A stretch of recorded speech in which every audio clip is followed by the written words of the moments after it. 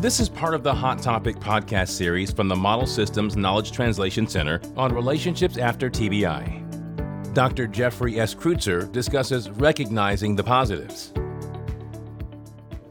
The other thing that we really work on, and we do a lot of work here at VCU Medical Center with couples, is we really try to help people avoid thinking of the negative. And most of us are human, and I'm afraid that one of the things that comes with being human is we all have a tendency to worry or focus on the negative.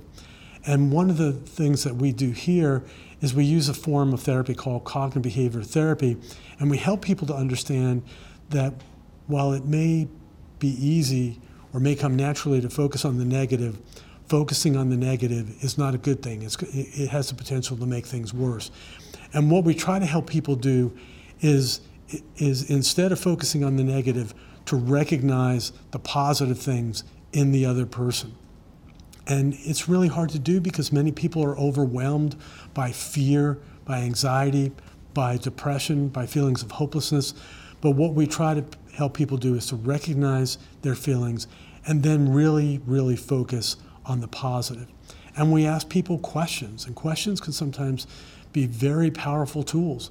For example, we might ask a wife, what kinds of things do you see in your husband now that are familiar and recognizable? What traits does your husband have now?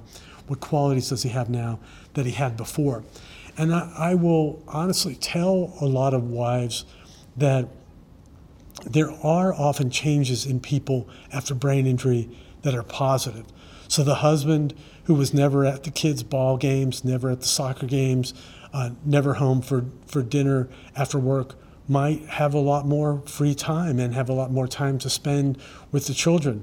The person who was really intense before and difficult to get along with might be very patient and understanding now. So I can say with all honesty, and I do say to wives, that many people change for the better. And the other thing that we tell wives is that while the injury that happened was very sudden and unexpected, ultimately, over time, if people are patient, things will become more predictable and more understandable, and people will adapt. Visit msktc.org/TBI and get the answers you need from experts who conduct innovative and high-quality research, provide patient care, and work to improve the health and overall quality of life for people with traumatic brain injury. That's msktc.org/TBI.